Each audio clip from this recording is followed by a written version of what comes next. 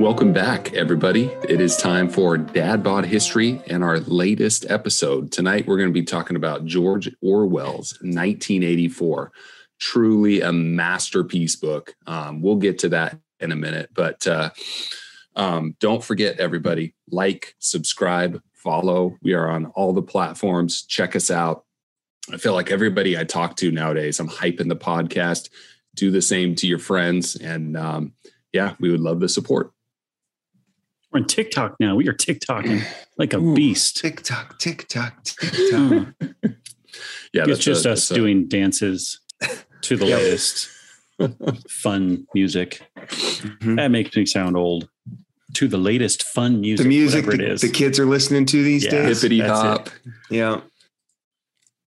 Gotta love it. So doing the jitterbug. Charleston. Right? That's what we're talking about. Yeah. I thought I was cool because I still call Instagram the gram. I feel like that gives me some street cred. The gram? Yeah. Isn't that what the kids call it? It's IG. Oh. It's IG, I think. Okay. Who's hipper in the naming of Instagram there, Jake? Is it IG or the gram? Well, I thought the gram was, but I do think the kids refer it to as IG now. So I think the old speak would be the gram and the new speak would be IG. Speak. Ooh, nice. See what I did there? Nice. Get a reference. It's called foreshadowing, kids. Yeah. Look it up. There's crumbs leading us on the way. So what do you guys think? What tell us about your week or any fun tales from the dad front? I've got two good stories. So the first one, my two sons were in the bedroom playing, and I heard my daughter's guitar fall. Ooh. And, you know, a guitar, when it falls, makes a sound. You hear the acoustics of it, and it's like, all right, something fell over. And about 10 seconds later, my oldest son says, "Mom, Dad, something happened." And the door opens and out comes my oldest, and there's my youngest. And I think it was kind of in the morning. It was Saturday, so underwear and t-shirt could have been the whole day. He comes out holding his head, and then he moves his hand, and blood everywhere. Nice. So he's got a puddle of blood that he's standing in. This is when he starts crying. So I panic a little bit. My wife panics a little bit less. My oldest son, who I would totally expect to be in complete panic mode, is totally controlled, totally with it. He's trying to explain what happened. The guitar fell off a low chair, just tipped over and hit my son in the head. And he blamed me for it. The youngest one, he's 4. He blamed me for it. He said it was my fault. I don't remember putting the thing there. Anyways, we get everyone cleaned up, or get him cleaned up, get the floor cleaned up. Thankfully, it's all laminate in here, so no carpet, nothing like that. There's drops everywhere. And we get it all cleaned up, and we take a look. The cut is literally 1 centimeter long. And just one of the frets on the top of the guitar frets, I don't know. Perfectly. Just ticked him. And, you know, it's the head, so it just bleeds. It's a little bit scary. You know, before the podcast, you're telling me about your scare. For me, I freaked out a bit because once I saw the blood, I'm like, oh my. But, you know, he was fine. Yeah. You know, there's so many different times in childhood where you're just, how did that happen? And where did that come from? That's one of those stories, totally benign and blood everywhere. I remember doing the same thing myself. It's at my babysitter's house, and I was running, and a door or a window pane was open. And that was when they opened out, you know, and I ran right into the corner, and there's just so much blood, but there's like nothing really there, just all this blood. So, you know, that's what that is.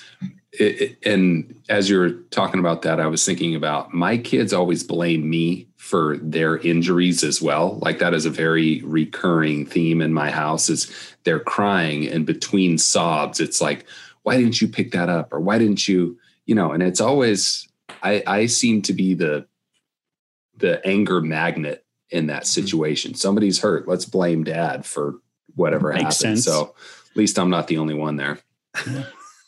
Yeah. So my second story, so I've had this picture on my phone.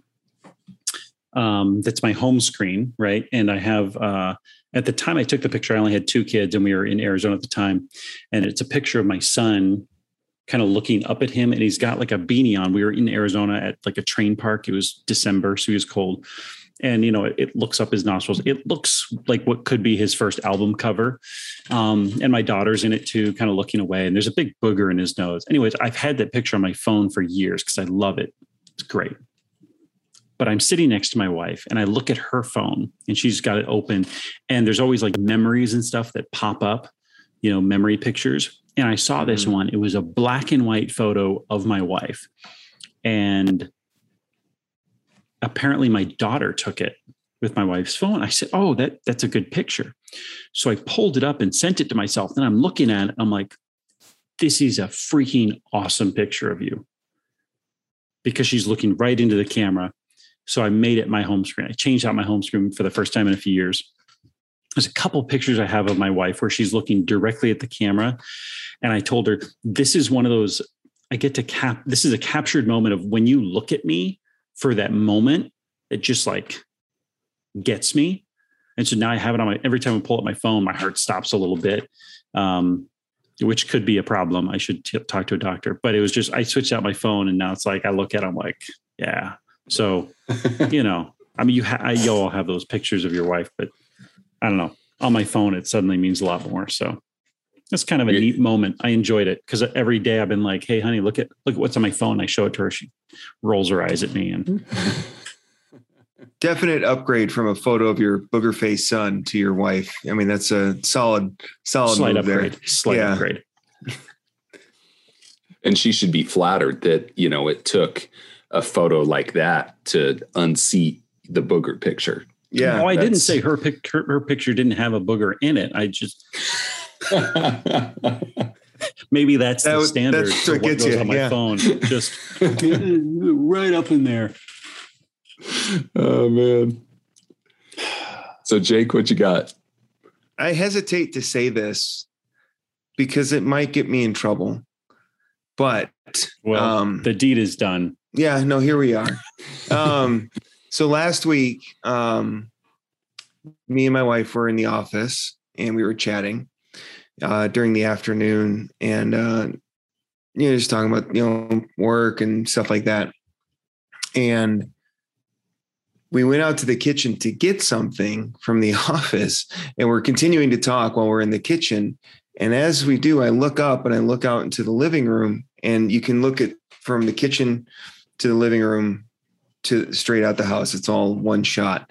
And I look out the window and we have these big, beautiful windows on our front wall that look out onto the street. And I look out there and my eyes go wide and I push my wife out of the way and I run towards the front of the house because my son is on the outside of the window, standing on the ledge.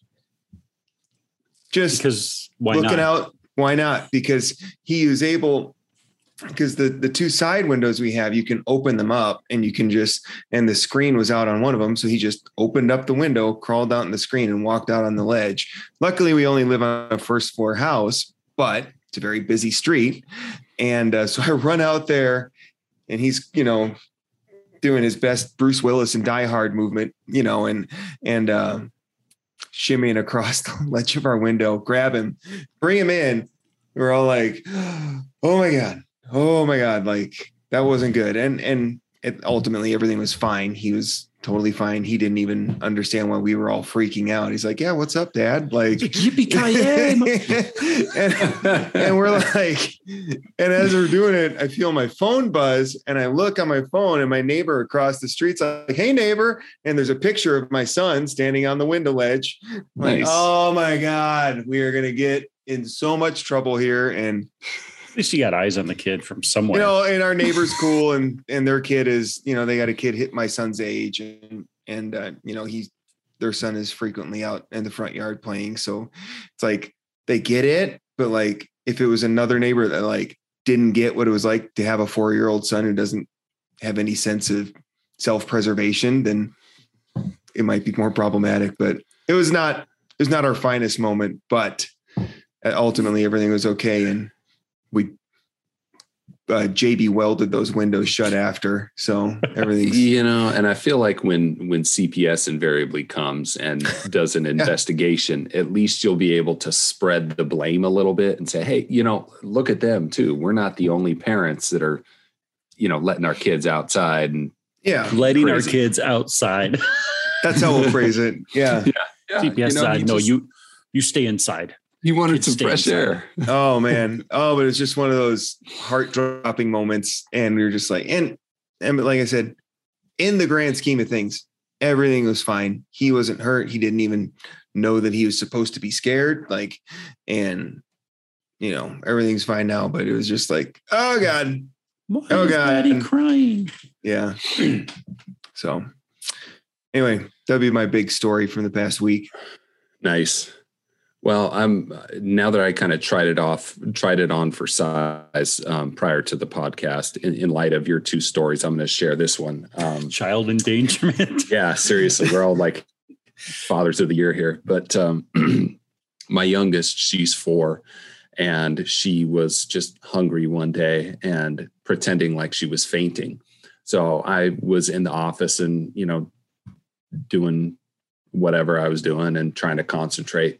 And I just heard running down the hall was my wife holding our daughter saying, she fainted. What do I do? And something about that, I kind of half heard it. I stood up and looked out the door. I should have known, but she was limp and lying in my wife's arms. And I could not believe how much that affected me. I mean, we all love our kids and that kind of thing, but I mean, my knees literally gave out when I saw that. So, I am not going to be one of those fathers that lifts a car to save their baby or whatever. I will be, needing to be resuscitated if my child ever gets, bloody and all of that. So, it was just, and I was embarrassed how big my reaction was to it. But pretty crazy. Makes you think, man. Yeah. But thank God she was okay. And we all get to live another day as parents for now. Well, and you know what my wife said? She says this often in regards to our son. She goes, I think our son has gone through more guardian angels than we could count.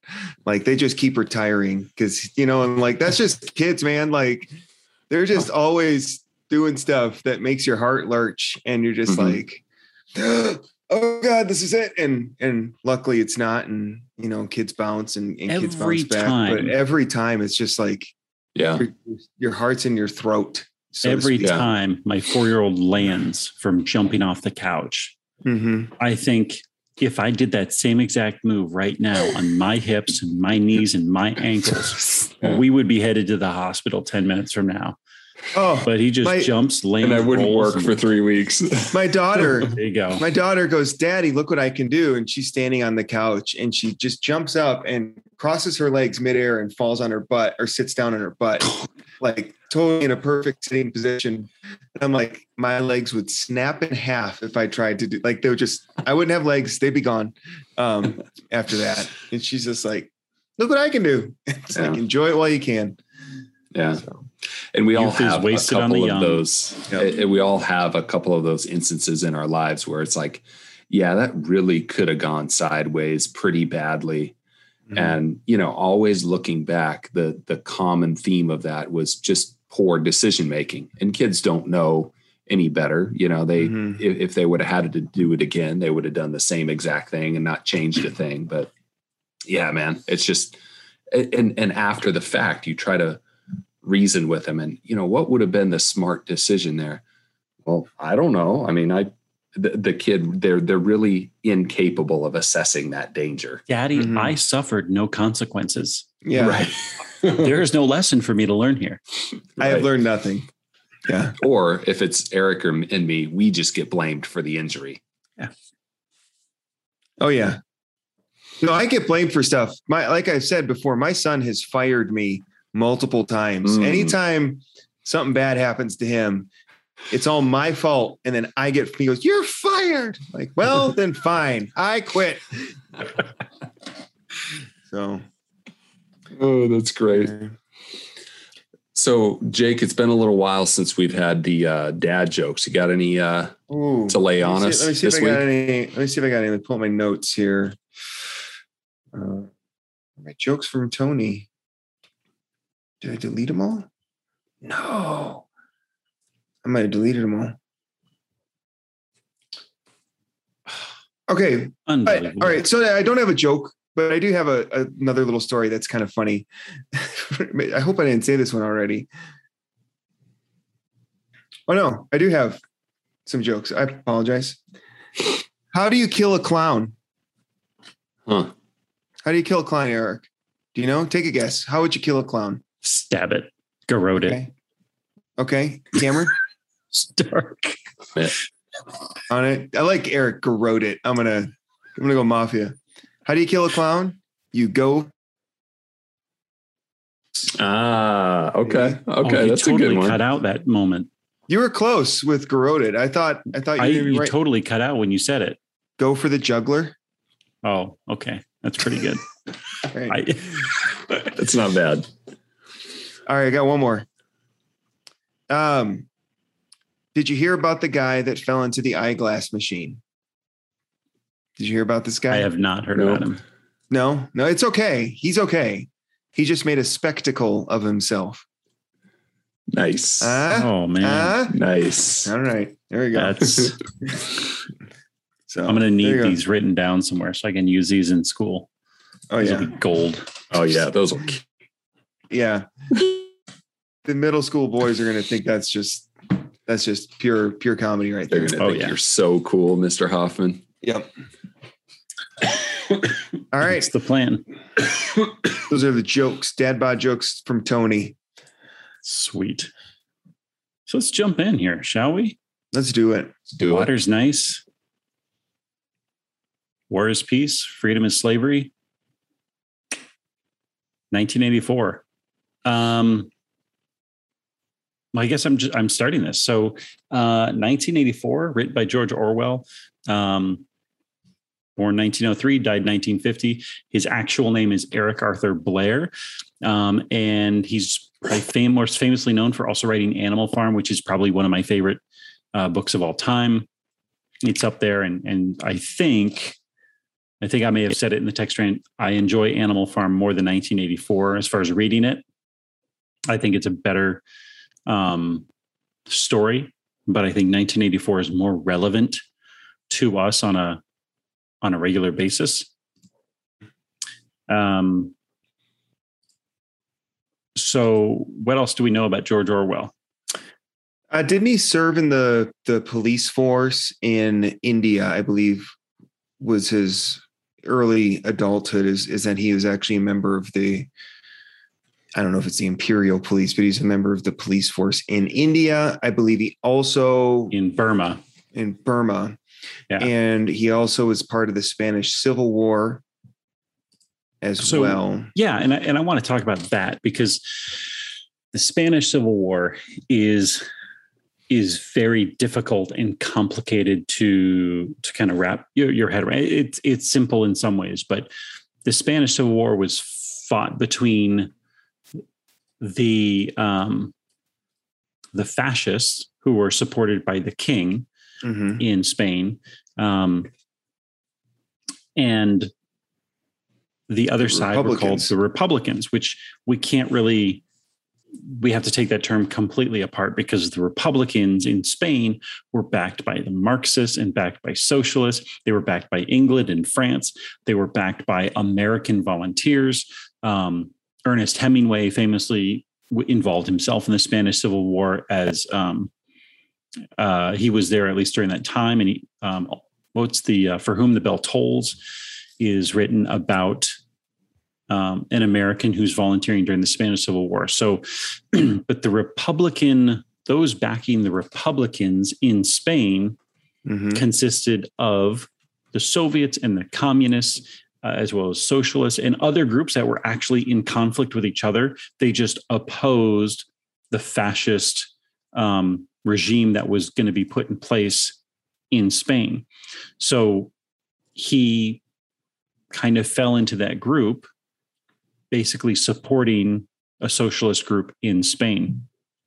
Well, he was a socialist. And he was a democratic socialist. He was part of the Independent Labor Party in Britain. So he was a socialist, and I think that's where some people get kind of caught up in this. They read 1984, they see, oh, so he was against socialism. Well, no, because we tie socialism to some sort of authoritarianism too frequently.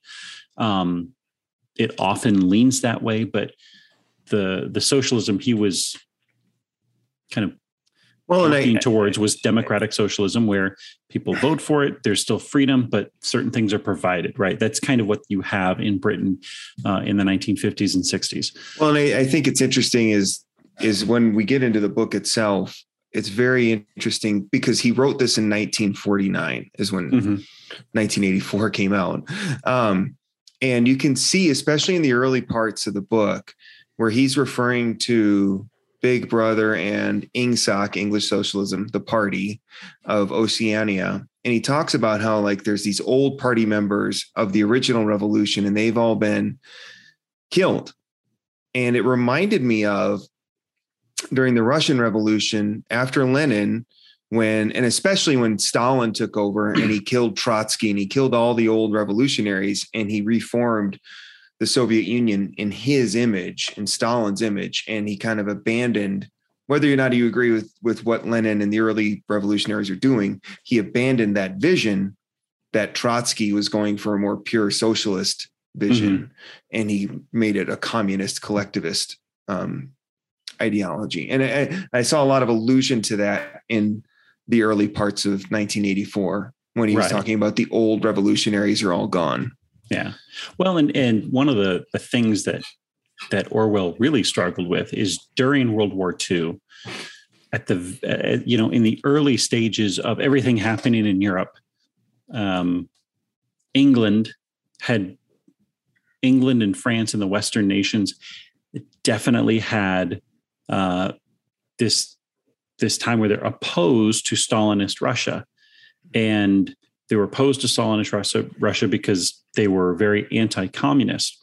Well, when they make this pact with Nazi Germany in 1938 to cede parts of Czechoslovakia over to Germany, George Orwell obviously doesn't care for this.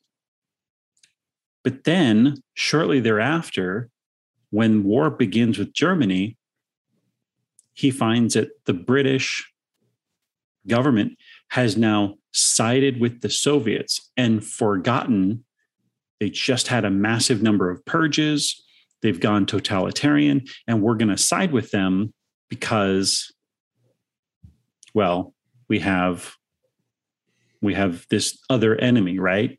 And so our enemy is changing based on the situation and based on, in some cases, convenience, right? It's more convenient to side with the Russians right now or the Soviets right now because Germany is our immediate enemy. And so that's part of the kind of the environment that he's writing this in, watching England change who they were siding with based on the situation. Yeah, absolutely. And it shows up, and I'm sure we'll get into this more as we get into the book. You can see that that theme shows up with how Oceania conducts war. So what do you want to get into next? You want to talk about the use of language? Or do you want to get into a summary of what the book is about? We haven't really, we can say spoilers here. I think I've read this book if you haven't read it, it's been 1949. So I think the statute of limitations on spoilers is up. Yeah, you've had your chance. Yeah. 1980. Oh, real quick. So this is not real. I mean, it's related. So George Orwell, anytime people talk about like modern day America or the world or new books, they'll say, well, that's very Orwellian, when they're talking about kind of dystopian futures and stuff. Do you think Orwell thought, man, everything I'm writing is really Orwellian? Like as he was writing, he's like, this is so Orwellian. I doubt it. I highly doubt it. Okay. I'd like to say I came up with that on my own. I didn't. I read it somewhere on social media. I can't give proper credit, but it made me laugh when I read it. I will say one thing that irritates me is because I guess this is dystopian, right? This is dystopian literature. There's a lot of dystopian literature now. And there's two kinds. There's dystopian and then there's like post-apocalyptic dystopian. Yeah. And I get kind of tired of it because it's almost like some of it's very contrived and convoluted. Like here's this perfectly dystopian thing that we've set up just so I can tell this convoluted story. And it's frustrating because so much of it is not based in reality. And I enjoyed the Hunger Games, but the convoluted steps to get to that dystopian society are just wild. And I can't wrap my head around it. Mm-hmm. It's like, okay, so you wanted to tell this story about Hunger Games. So then you had to build this convoluted story of a history up to this. 1984 was not that. It was like, it started like we are in 1949, and here's where it went. And what's interesting is I'd say there's places that have leaned into some of the stuff here, but it's not unbelievable. Well, that's what makes good sci-fi is that it's at its heart, it's plausible and you can conceive it and go, yeah, I can see how this would happen. And 1984 did that. I think the cool thing about 1984 as well is that it kind of thumbs its nose. It uses that Winston character that, I really hate Big Brother and I hate the way that things are. And I want to stick it to the way that things are. And it's not simply just laying things out. It's a commentary more. I think it really does a good job of pushing back on this is terrible without saying that, oh, this is a terrible dystopian future. It really just depicts what life is like if things get to that point. Whereas I feel like some of the other books like Hunger Games is just, here are the facts. Here's what this looks like. Yeah, I agree with that. I think it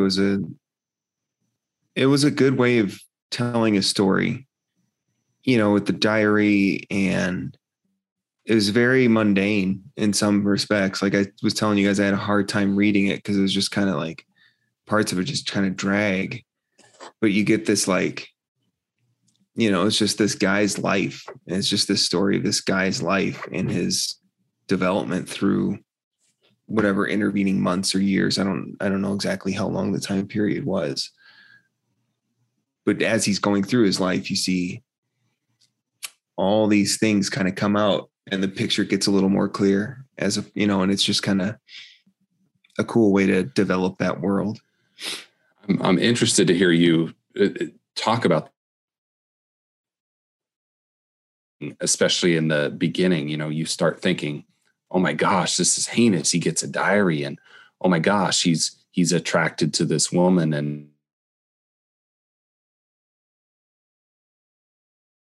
it's like he's the only person there. And to me, that's riveting. It's interesting to hear you say that, it's kind of mundane to you. Is that just because of the difference between the life we live and what Winston lives? I don't know. I think I was just reading it from a perspective of the things he did. Like, he had a roof over his head, and he had 3 squares a day. He had a job, and he had social events, right? He had all these like things. And I think this is the way he was supposed to, this is the way Ingsoc, the party, set things up. Is like, you have all the things that you need in life. So what else do you need? And I think that was, so he was kind of going through the mundane drudgery of his life. And in his mind, he's like, I think there's something more. I don't know what that is, but I think there's something more. And then you kind of learn, or he kind of learns what that more is, and he meets Julia and his interactions with O'Brien and Charrington at the shop, and all these things kind of open his world up. But he is just this cog in this machine intentionally, and everybody is, and it's just kind of boring. Like, there's no action in them. I mean, there's this perpetual war happening this whole time, and we don't see any of that other than what the telescreens are telling us, right? Like, it's just a guy doing stuff throughout the day. Like, and it's not a bad story, but it's not what you would think when you're picking up a dystopian future. Cause like in Hunger Games, you got Katniss and her bow, and she's going to go kill all these people. And so it's just very different than what I think a lot of people would think it should be. Now, to be fair, and Eric, you mentioned this, there's a lot of dystopian literature out there, and not a lot of it is very good. And I would agree with that. And I think Orwell, as well as Huxley from Brave New World, but Orwell wrote this kind of mundane story. But you know who else wrote a mundane story? Was J.R.R. Tolkien. Most of The Lord of the Rings is just them walking around. Yeah. Like, even the action is, and he slew 12. Right? Yeah. Like, and so I think it's just the writing style of the people of the 40s and the 50s was a little different. Like, they wanted to spend chapters and chapters telling you all this other detail. And when there is action, it's almost in passing. And maybe that's just the writing style of Orwell and Tolkien. But, and again, I'm not saying it was bad. Yeah. And it was interesting, and it definitely got more interesting as it went on. What I found really interesting was when he starts reading Goldstein's book. Mm-hmm. That was fascinating to me, because now I get to dissect the world at large. But I'm just saying it wasn't what I thought it was going to be. And, I didn't read this in high school. For whatever reason, I might have been the only person in America that did not read this book in high school, even though it was probably required. I don't know how I got away with that, but you read the Cliff Notes. I probably did. So yeah, and I don't mean to hijack this conversation, but that's interesting, Jake. The mundaneness of the story and the mundaneness of life. I feel like he kind of addresses that with the proletariat and the entertainment, the type of entertainment they're fed by the Ministry of, is it Ministry of Truth? I can't remember which ministry pumps out the music, the music and the simple stories and the simple songs. Yeah, and I think it is Ministry of Truth, because they do all propaganda. Right. Yeah. So it's all of this distraction. Right. Mm-hmm. And to me, I can't help but think, all the crap that's on TV, all the crap that's on the internet, all of these things that are meant to, and depending on how crazy you want to get and tinfoil hat you want to get, like, is that designed to distract those of us that are, the proletariat? And, is that meant to rile us up? And, throughout the week, we were talking about the 2 minutes hate, and how, sometimes you just get so dang angry. If I watch the news, or if I, whatever, you just get so angry about certain things that are going on, and you can't help but stop and think and say, whoa, that's not unlike what happened in the story. Mm-hmm. Yeah, I mean, it's interesting because all the ministries here, their aims are to take whatever is there and to bring it to its minimum possible amount and be effective. Mm-hmm. Right? I mean, the ministry of plenty is really about bringing as many goods down to as little as is possibly needed. And of course, each ministry has to do with also communicating a lie about it. But the ministry of plenty is about making as little as possible work. The ministry of truth is about making sure that the right story is out there and only that story is out there. The ministry of love is really about restricting all choices and restricting actual love, right? The ministry of peace is really about making sure the war does its intended thing. As you're mentioning that, Cameron, what I'd say what we're dealing with today, at least in the United States, is like the polar opposite of this. Our issue is not that people are trying to constrain what is actually, well, okay, we can get to that a little bit, not trying to constrain what is actually true with what is being published, but there's so much being put out there. Which one do you go with? Because there's no way you can consume even a fraction of the content that is available to you. Mm-hmm. And the same thing with the plenty. Like I have no limit of razor blades. I actually have like 50 different choices and they market it to me in 50 different ways. So, and I'm not even going to get into the ministry of love because that's again, ours is a different problem when it comes to these ministries. We have too much choice, which is just as much of a problem as no choice. And the amount of mental energy that we take on a daily basis to make choices between different things prevents us from caring about what matters, actually making important decisions. Yeah. This is, we're getting way off topic. That's totally okay. Steve Jobs. I mean, he always wore what? Jeans and a turtleneck. Why? So he didn't have to make a choice every day because he had bigger decisions to make every day. So he limited his own choices. If he had a wardrobe that was thousands of different items, that actually takes energy for him to choose every day. Yeah. So anyways, the best quote, in my opinion, from the book, and again, I know we're off track, but kind of to our point right now, it goes like this. The quote is, "The war is not meant to be won. It is meant to be continuous." All of these distractions, all of these things are, so they inundate the thoughts of everybody to the extent that so strongly that nobody can remember a generation ago. Nobody can even remember back to when they were kids. And there's a scene in the book where Winston is trying so hard to figure out, is life better now or worse now than it was when I was a kid?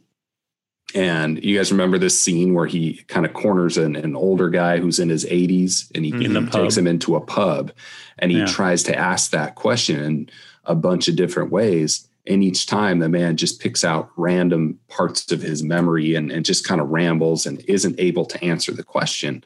So Winston really struggles with that because he knows in his heart that this isn't right, but he can't reconcile it because there's nothing. He has no evidence past that he can compare it to. So let me ask you, Cameron, that quote, "The war is not meant to be won."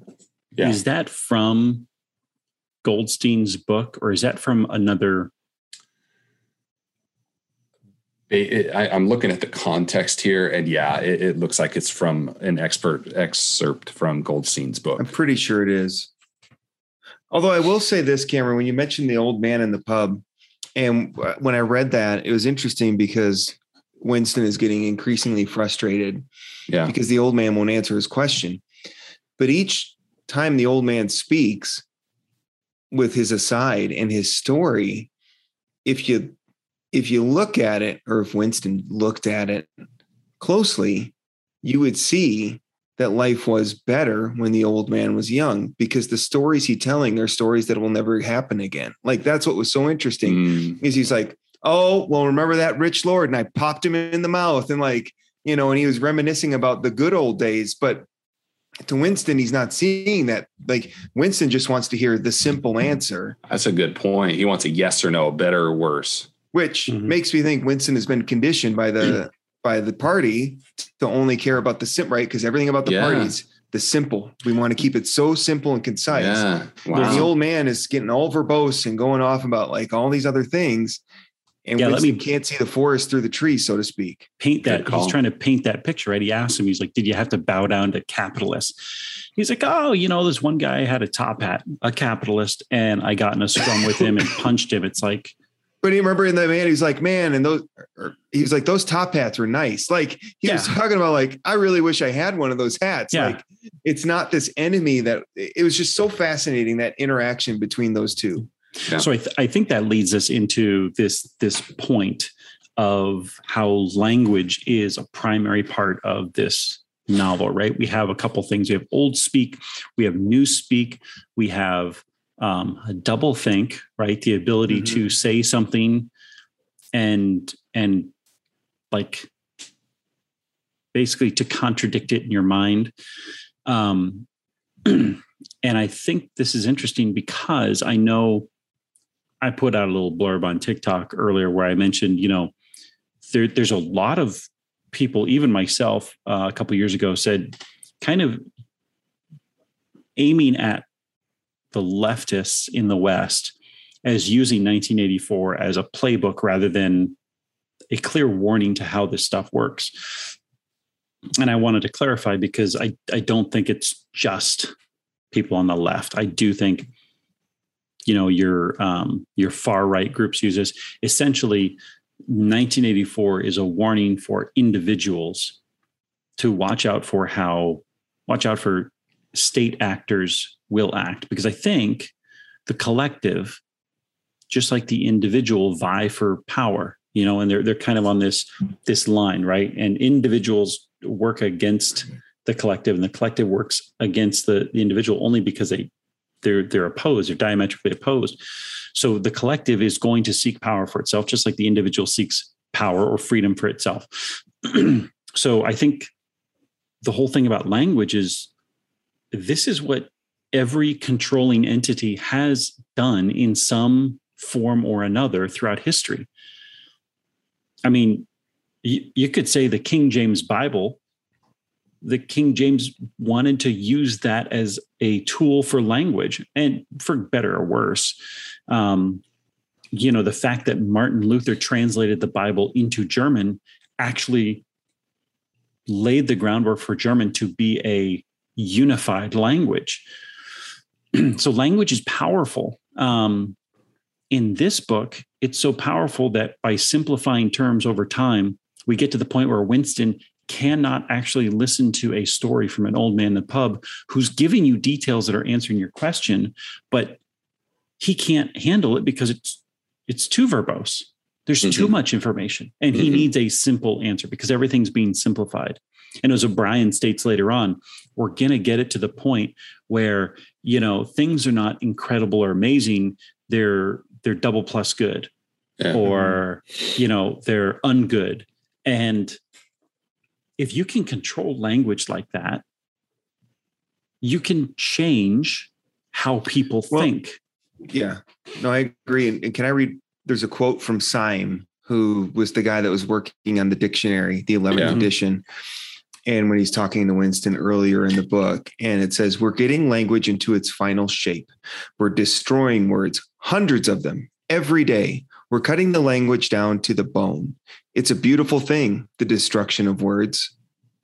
And that just tells you the intent of the party and what the goal is there is, and they tell you in the appendix, it was intended that Newspeak had been adopted. Once Newspeak had been adopted, heretical thought should be literally unthinkable.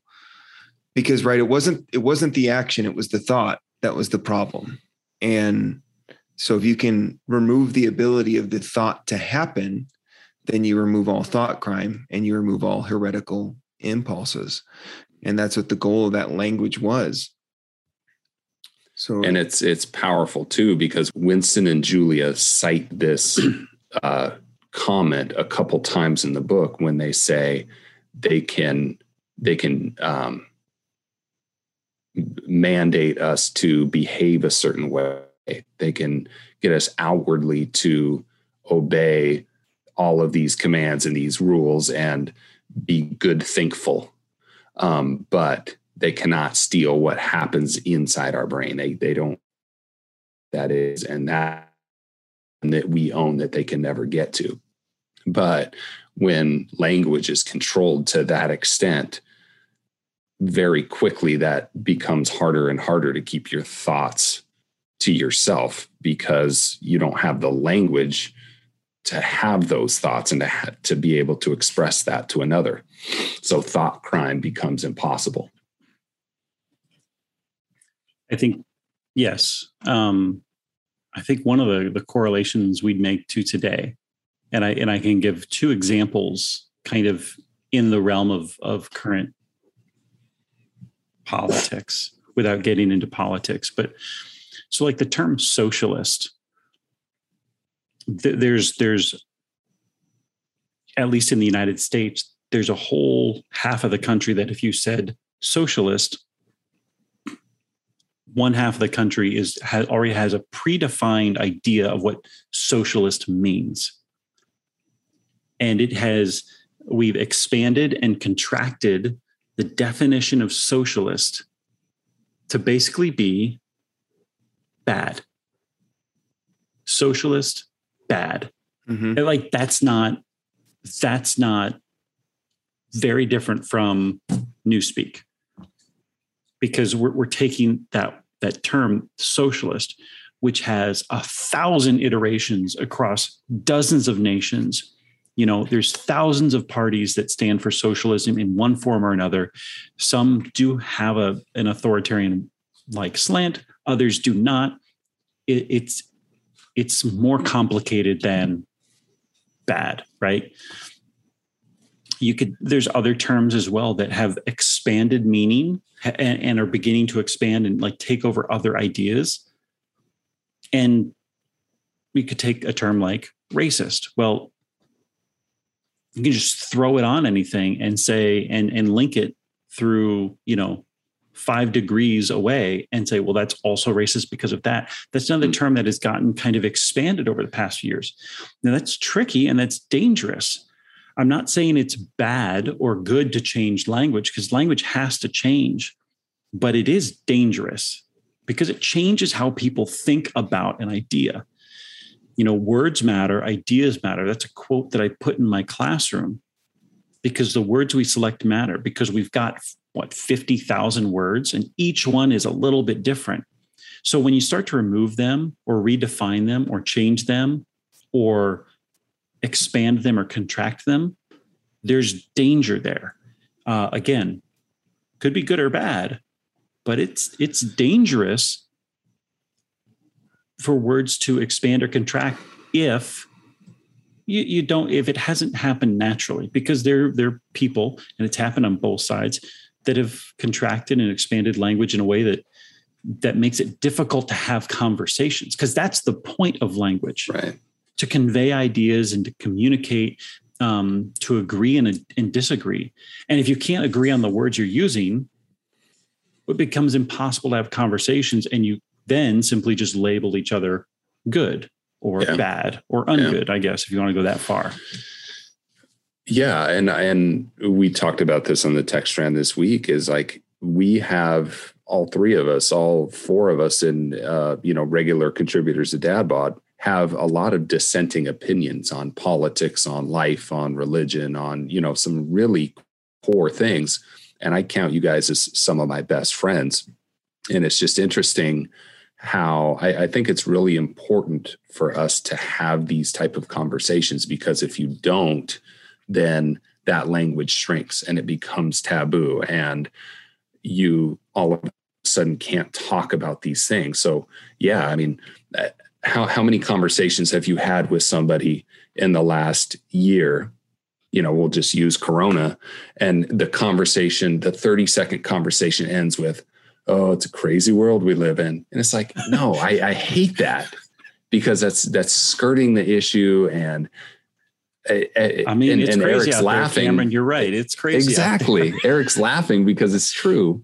And I absolutely hate that. And it makes me really, really uncomfortable, because these things that are happening in the world, yeah, some of them are good or some of them are bad, but without a discussion about that, and without being able to defend your position on something, it just becomes a shouting match, or it becomes really ugly. And that's how division happens. Well, and I think it's the dangerous part.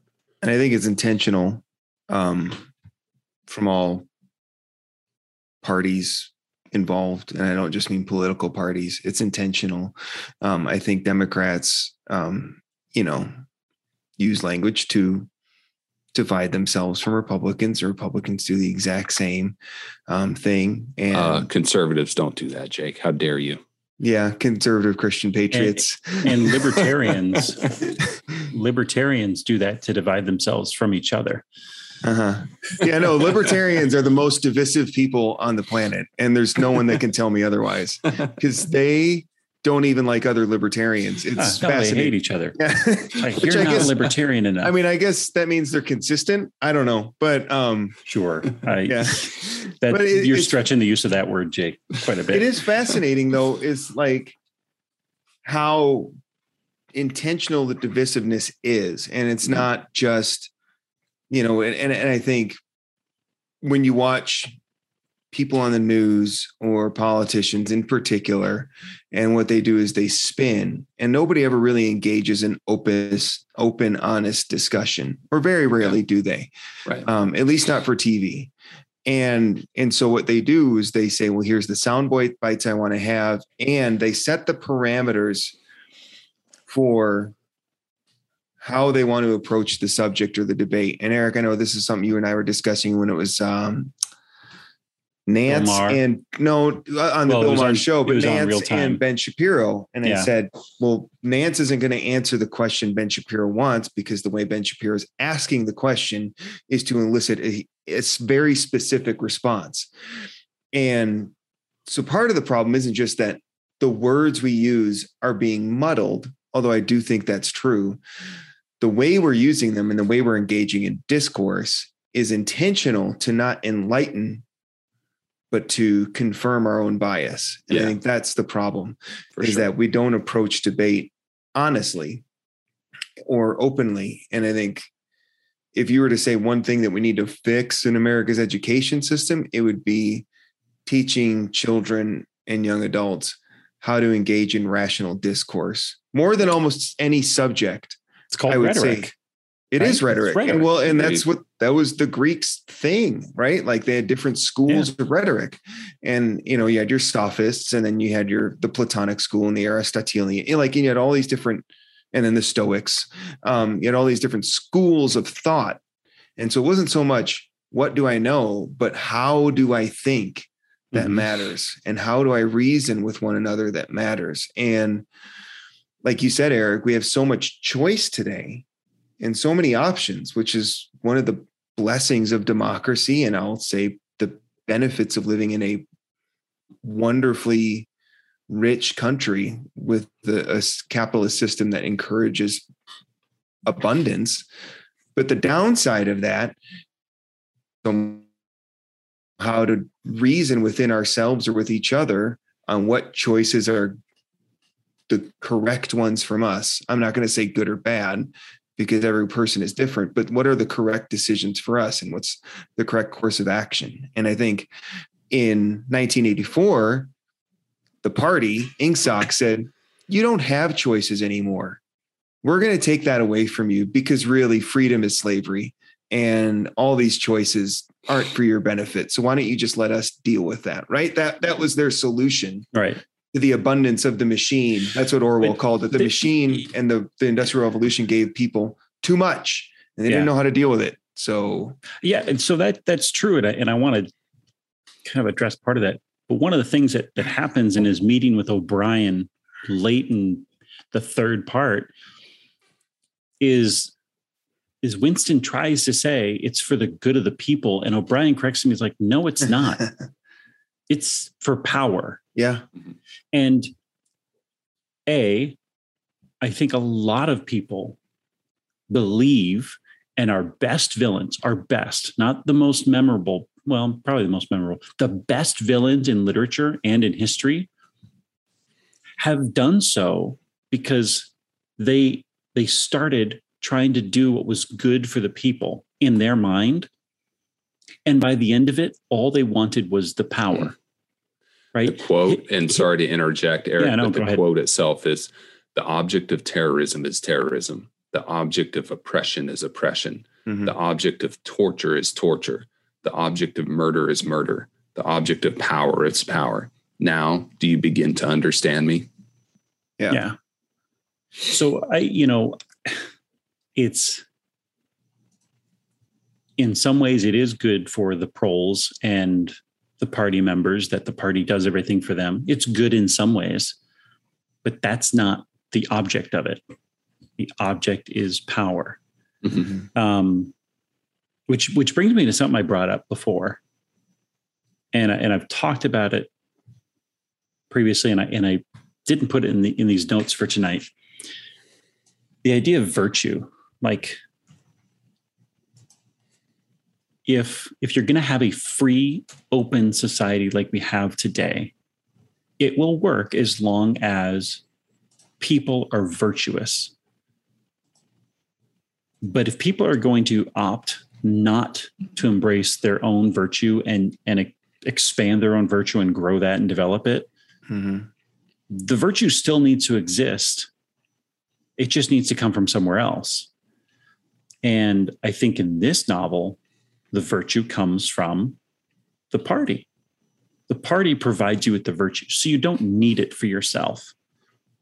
And I honestly can't remember there was another novel I was reading that made me think about this. Oh, it was Starship Troopers. It was a similar thing, right? There was a moral decay in the West. So if there's a moral decay, if there's a decay of virtue, somebody needs to provide it. And in the case of both Starship Troopers in 1984, the state, the party, the collective tells you what your virtue is. And I think, without saying we're going into moral decay today, do we provide our own virtue? Do we develop our own individual virtue? Or are we going to require the state to do it for us? Well, I think for a long time, in the West in particular, the church, be it corporate or individual, was the primary virtue provider, at least of most people from European descent. And I would say the organized religions of Islam and Judaism would do the same for their adherents.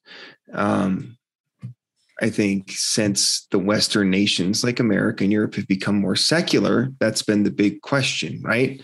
Is where do we get our virtue from? And I'm not saying virtue in like, do you follow God, but in the virtue in that self-sacrificing service that we like to emulate from George Washington and a lot of the earlier founders. But I don't know. I don't know what the answer to that question is. Where do we get our virtue from? And if not from ourselves, do we get it from the state? That's a good question. I don't know if I have an answer though. I think that's kind of there's a lot of dichotomy to what I'm about to say, but on one hand, people are good enough to be trusted with their own decisions, and there needs to be freedom of choice for parents or for, how to raise your children and how to make your choices medically and how to spend your money and all of those things. But at the same time, too, people, as Lutherans, as kids, every single Sunday, we said that, I am by nature a poor and miserable sinner. I'm unable to bring myself to to Christ. So at the same time, we are terrible, horrible, and won't do anything good unless we have personal incentive to do so. But at the same time, we need to be given the opportunity to run our own lives. And we need to have as much responsibility, even if that person is somebody that we disagree with, that person needs to have as much say so and responsibility in their lives as possible. So it's a double-edged sword very much. And you got to have that balance or else it all falls apart. I think the difficulty there, as I've worked through a lot of this stuff over however many years, the more our society kind of depends on other people. I mean, the more I interact, the more you're in an urban setting versus a rural setting versus a suburban setting, the more that grows, the more the more trade-offs you might have to make that work. Because if you're living in a city with 5 million people, you're going to have 5 million different opinions as opposed to 300 in a small town. You have to have a foundation. You have to have a baseline for everyone to operate. And the more people you have, the more that changes as opposed to something like 300 people living in the same area. And I think it's tricky because I don't want to give up any freedom. I don't want to give up any rights. But I do have to live with other people. And I do have to operate in a way that helps both me and these other people work together in society to make it beneficial. And I don't have an answer, but it's tricky because there's dozens of things that I give up that I want in order to have these other people available to me and their abilities and services and talents. It's tricky. It's tricky. And I don't know how this fits into 1984, but I think you have to, we're way off script now, but I think that you have to weigh, is it worth the the shame, the ridicule of making a unpopular decision? Are you willing to live with the consequences of that decision? Because, freedom is important and you need to have freedom at all costs. And, but if not, are you willing to pay that price of conformity, of groupthink, of whatever that case is? You can use the example of homosexual marriage or something like that. Are you willing to, if that's truly the choice that you feel is the best choice, to get married to a person of the same sex, are you willing to undergo that backlash or that attention, good or bad, from making that choice? And some people are willing to make that choice and some people are not. But, at the end of the day, you have to be able to make that choice and defend that choice and live with that choice. Well, I think there's not a policy. The libertarians would refer to it as a non-aggression principle. And it's simply that I can do whatever I want until it impacts the rights or property of somebody else. Yeah. And so that's tricky. That's tricky because where does it come with language? Does my language be considered aggressive? And I think most libertarians would say, no, unless you're actually calling for something to happen to somebody and egging that on, you can say whatever you want. But the non-aggression principle is I cannot remove rights from somebody else. So that's tricky because if I drive recklessly, that violates the non-aggression principle. If I drive aggressively with other cars on the road, that violates it. So there's some things there that, again, I went kind of off as we had talked about virtue and society away from 1984. And I take your point that I'm not sure on a day-to-day basis if I can say everything, that all my rights always remain intact, because sometimes they might impact others. And in those cases, they aren't my rights anymore. Well, or go ahead. Sorry, I'll let you finish. No, that was it. I mean, I think part of it, I think, is framing the discussion. What are we talking about with rights, and what are we talking about with, I guess, giving up those rights? If we're talking about in reference to being a citizen of the United States of America, our rights are pretty clearly defined in the Constitution and subsequent Supreme Court cases.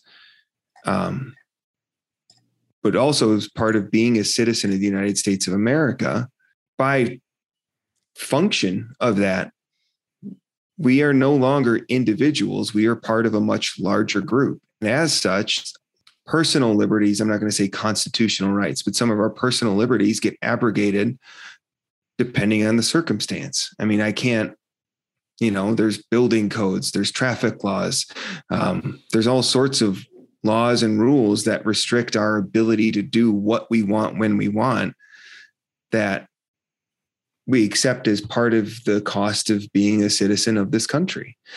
Now, the debate over those personal liberties has grown and changed over the past year and a half, specifically in regards to masking and vaccinations and public health. But in essence, that's what we're discussing without discussing it, I would say, right? That's what we're all kind of going. I don't know what you're talking about, Jake. I have no idea what you're talking about. I was talking about the rights not to quarter foreign soldiers in my house, but whatever. No, that's fine.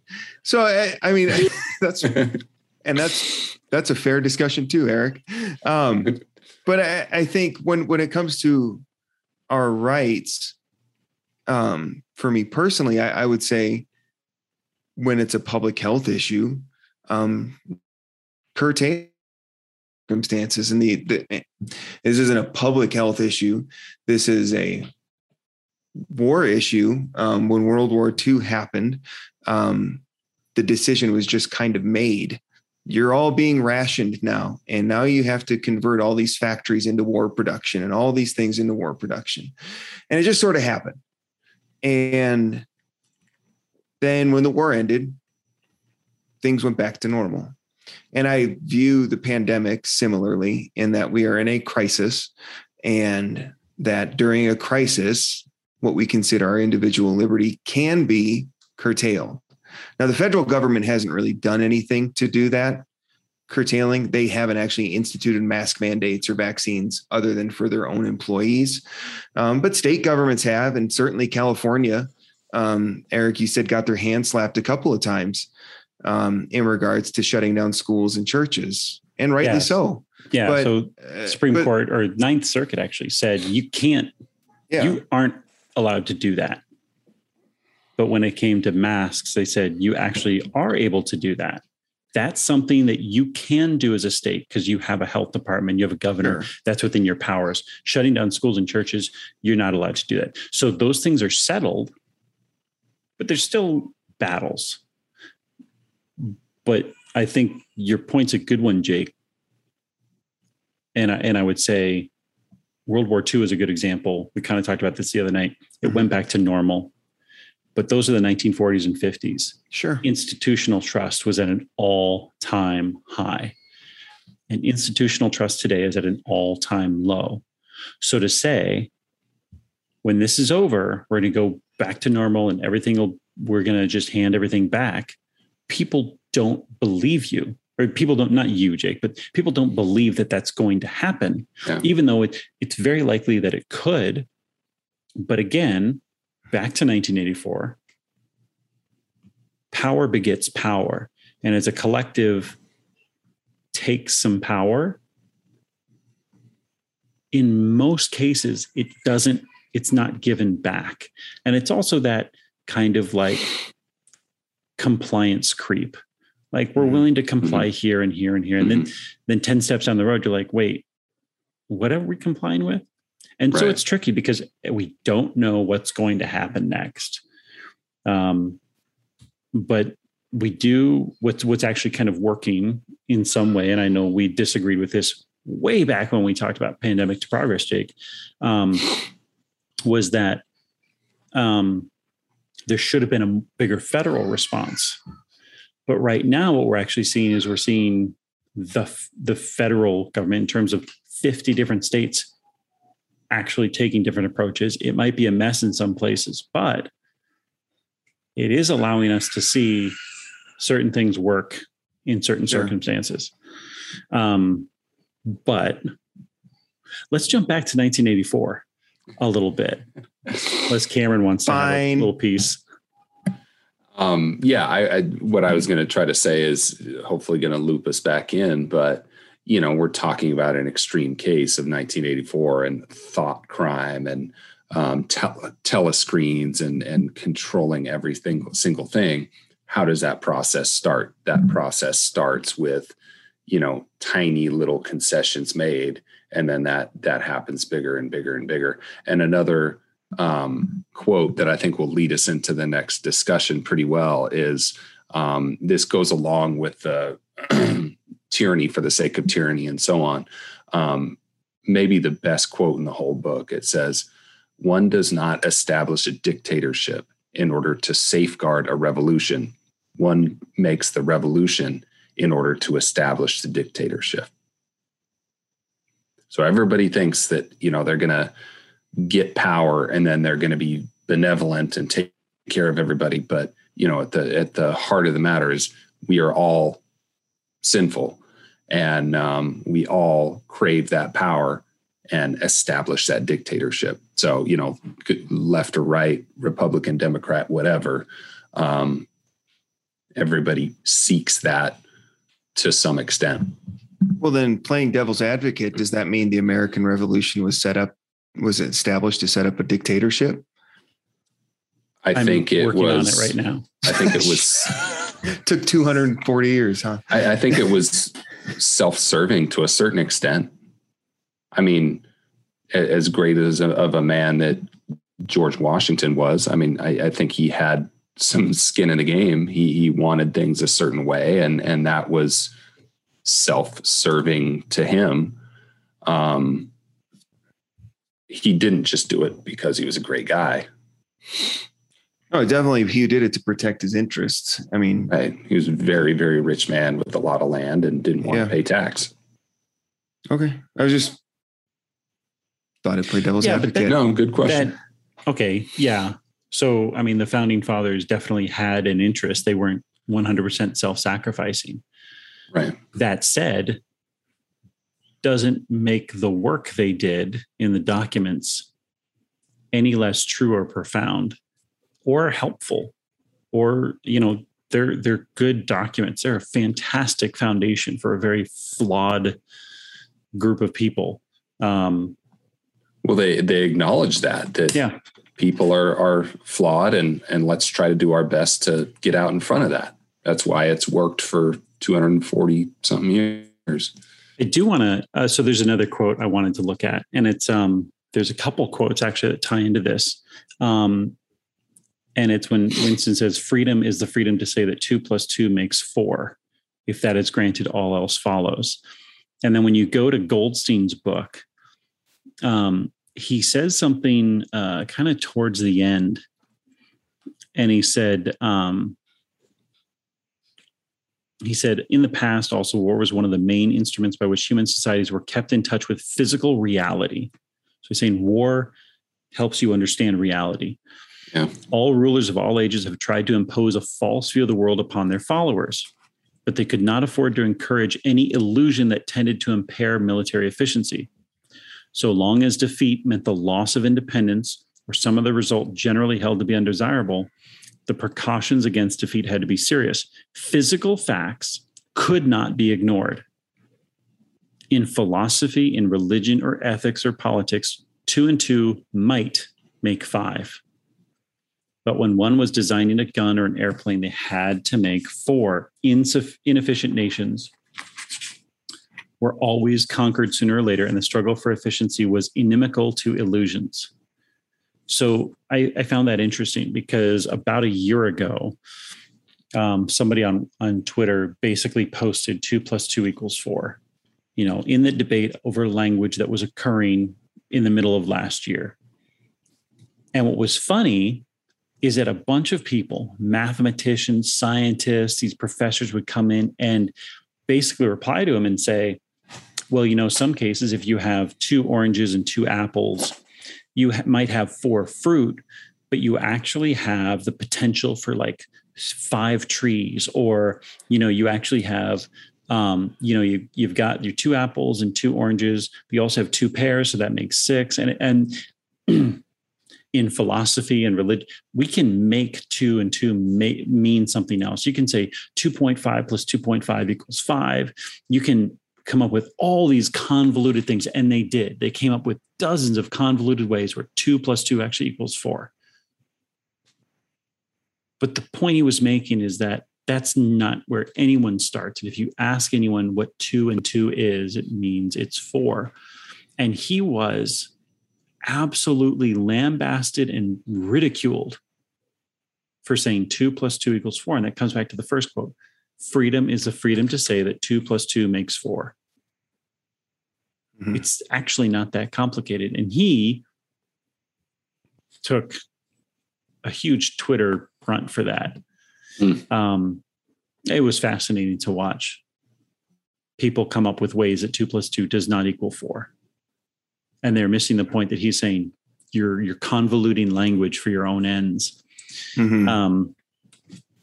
So again, that language thing is, if you can control language and narrative, you can aim everyone's eyes in a different direction, in the direction that you choose. And you can frame things so you can tell the story you want. Kind of like Jake and I mentioned Ben Shapiro and Malcolm Lance, both trying to frame the argument in their way and ignoring a lot of context around both of what they were trying to frame. So it becomes impossible to have a conversation. I think that whole interview lasted 12 minutes. That's not enough to have that conversation that they were going to have. Well, it was about critical race theory. Like, it was about all these heavy topics. Yeah. And they were just going for the zinger. And I mean, and that's what, I hate saying this, that's what the media caters to. Yeah.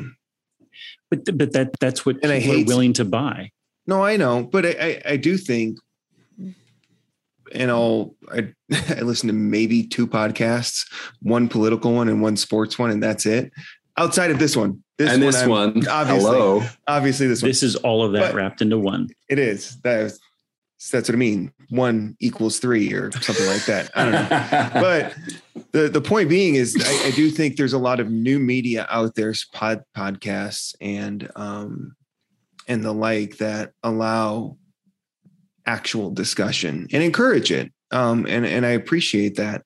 And I wish more, and I'm not going to just say mainstream, but yeah, mainstream legacy media would do that. And I wish a lot of talk radio and what you'd consider right-wing media would do that as well, because I think really none of us are looking for answers. We already think we have the answers. We're just looking for basically ways to make the other side look bad. Right. That's really the goal.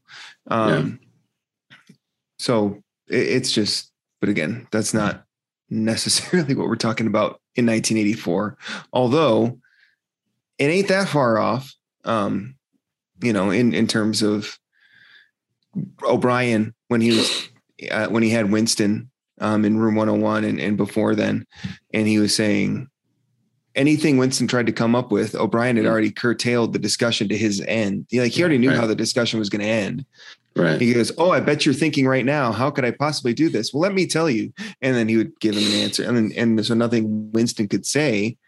He said, everything I try to say, O'Brien already has the correct answer. He goes, "But I'm right. I know I'm right. I just can't articulate it." And I think that was what was so frustrating and really that's what a change in language does. Yeah. When you can get an idea in your head and you just can't articulate it because the words aren't there for you. But I think in that moment, we also get to thought crime. And this term has been thrown around a lot in the past few years. And like, what are ideas that you're allowed to hold that don't put you outside? And so this is an actual theory. It's the Overton window. And I don't know if you've heard of the Overton window, but the Overton window is, within that window are things that can be discussed and are allowed to be discussed. Anything outside the Overton window is not up for discussion. So something outside the Overton window would be like, did the Holocaust happen? Sorry, that's outside the Overton window. Like, we're not discussing that. If you're questioning the existence of the Holocaust, that's outside the Overton window. The problem is the Overton window moves and it changes and it constricts. And so certain things that we want to have discussions about, oftentimes in good faith, sometimes in bad faith, they're outside the Overton window, and said, no, if you're thinking that, you are wrong. And you are a bigot, socialist, communist, thought criminal, you're a thought criminal. If you are outside that Overton window, you cannot be talked to. And you can see that in a bunch of cases in all directions. So, I mean, thought crime is becoming something that's up there, because if you're not allowed to say certain things, or you're being told that you have to say certain things, those are your thoughts. I mean, talking and writing are forms of thinking. We need to be able to do both of those. And if we can't, go ahead. I was going to say, would you think Galileo would have been outside the Overton window in regards to the Catholic Church? He was tried for what he wrote down. Yeah. So that at that time, I was just giving you a historical example. Yeah. I mean, anything that basically says, no, we're not, sorry, that's not up for discussion, is outside the Overton window. The problem today is it's not just that's not up for discussion. It's that's not up for discussion. And you are also and put whatever label on it you want that's now stuck to that person. That is just, it's stuck to them. And now you can't get rid of it. And you're considered whatever that term is, which means nobody will have a discussion with you, which means your thoughts are now, all of your thoughts are thought crime. Well, that's a problem.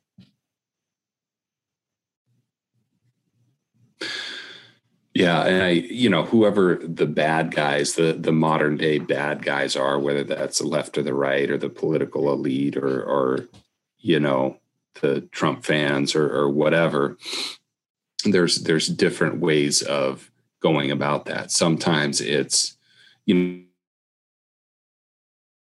somebody into compliance or staying within that ever-changing Overton window is, are you going to physically threaten them? Are you going to treat them as, oh, they're just not that smart, they're a dumb redneck? Or, there's a million and one ways to do that, to elicit that type of behavior.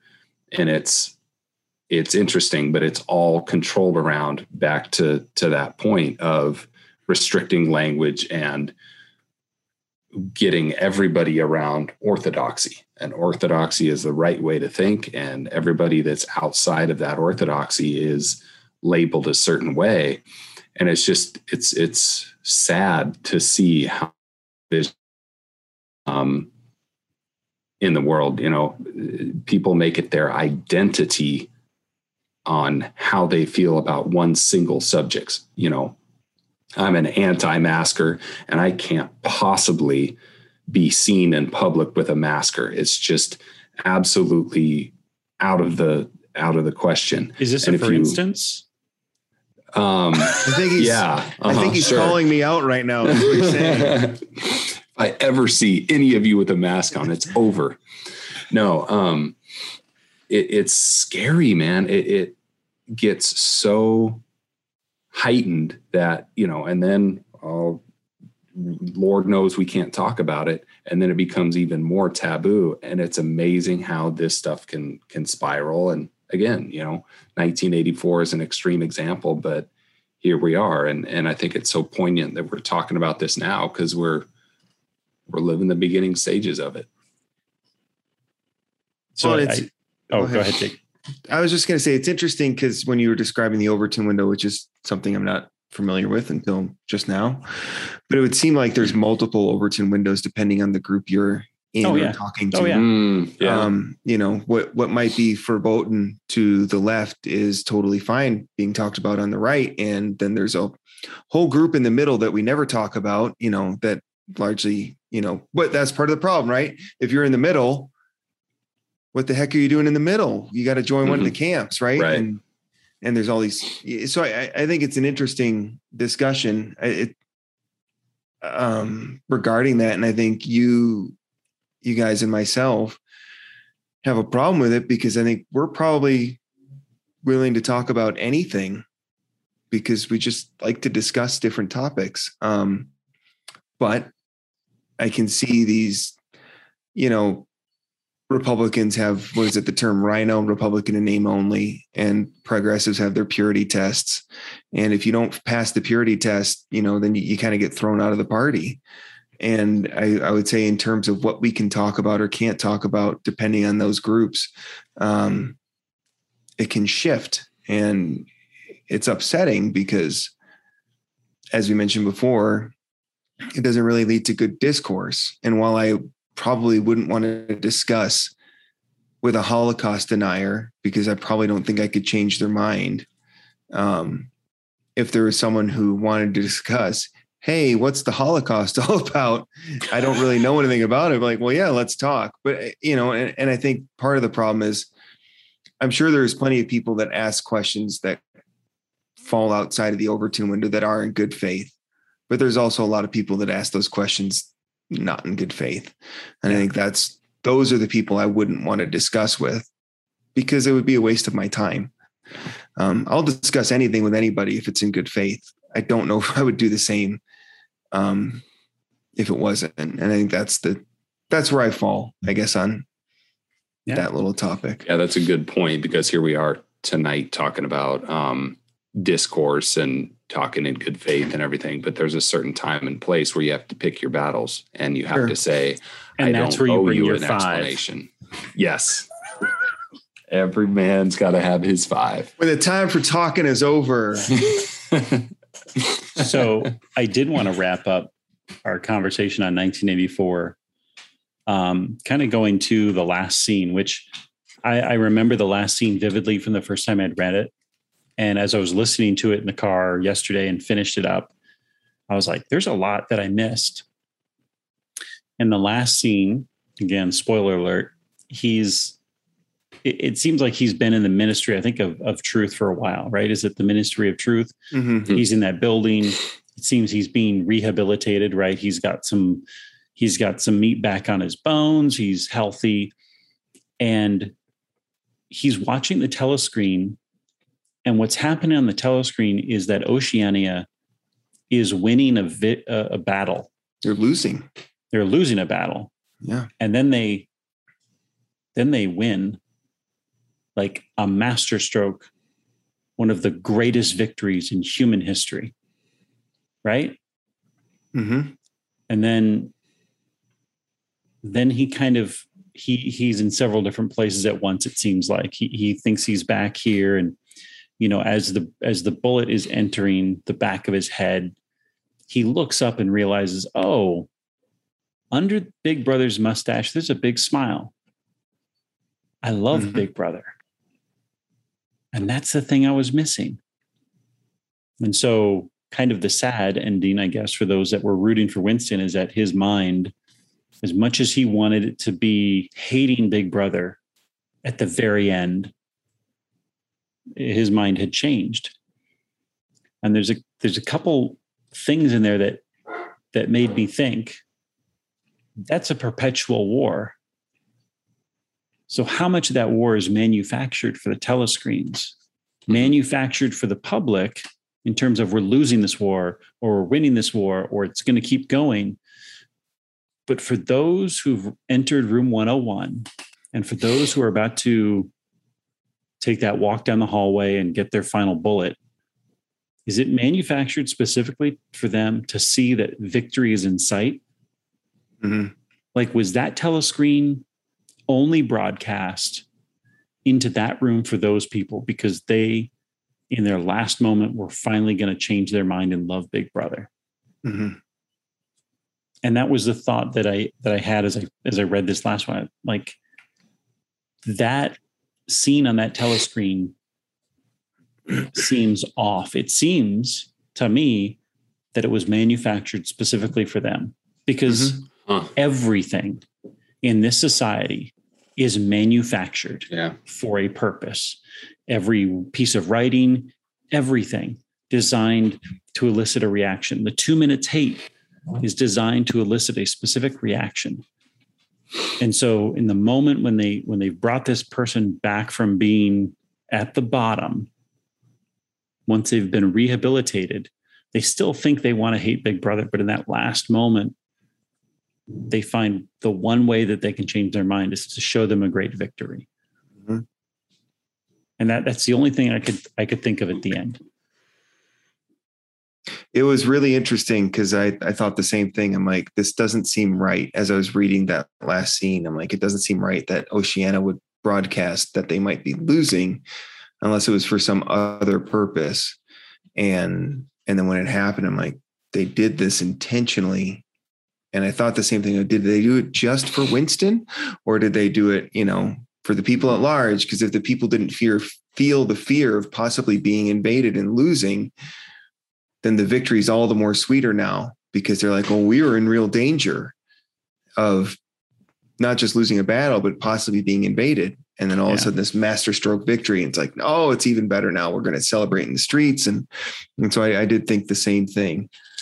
And I did have one more thought though, and it's the appendix of the book. And I just want to read just a little bit from it. Newspeak was the official language of Oceania and had been devised to meet the ideological needs of Ingsoc, or English socialism. In the year 1984, there's not yet is anyone who used Newspeak as his sole communication, either in speech or in writing. The leading articles of the Times were written in it, but this was a tour de force which could only be carried out by a specialist. So I read that passage, which is the first part of the first paragraph of the appendix, because the appendix is written as if it's in this world. Yeah. But it's in this world in the future. And what's fascinating is that they refer to Newspeak was the official language of Oceania, which means it implies that Oceania fell sometime between 1984 and when the appendix was written, and that Newspeak never took hold the way that they wanted it to. And the appendix kind of goes into why, explaining how Newspeak was. And basically it comes down to, it was too complicated to translate everything into Newspeak. There's no way you could write the Declaration of Independence in Newspeak. It would just come up as think crime. It would be, nothing in it would be allowed under the party's guise. The language didn't allow for it. And so to give a hopeful note, after watching that Winston failed or he died loving Big Brother, is that it seems like eventually, sometime after 1984, that Oceania does fall based on what the appendix is telling us. So that's all I wanted to say. Yeah. I've literally read this book 3 times in the last year. It's one of my favorite books. And every time I read it, there's something else that comes out of it. It's a real live masterpiece. And every time I read it, it gets better. So I'll probably read it again soon. Yeah. There's another tidbit. I've never seen the film 1984. It's something that I was looking at earlier and I wanted to go watch. The actor who plays Winston in the movie 1984 is John Hurt. And you might recognize John Hurt from another actually fantastic dystopian story. It's actually one of my favorites. And it's actually good. And he is one of the main leaders of the party in V for Vendetta.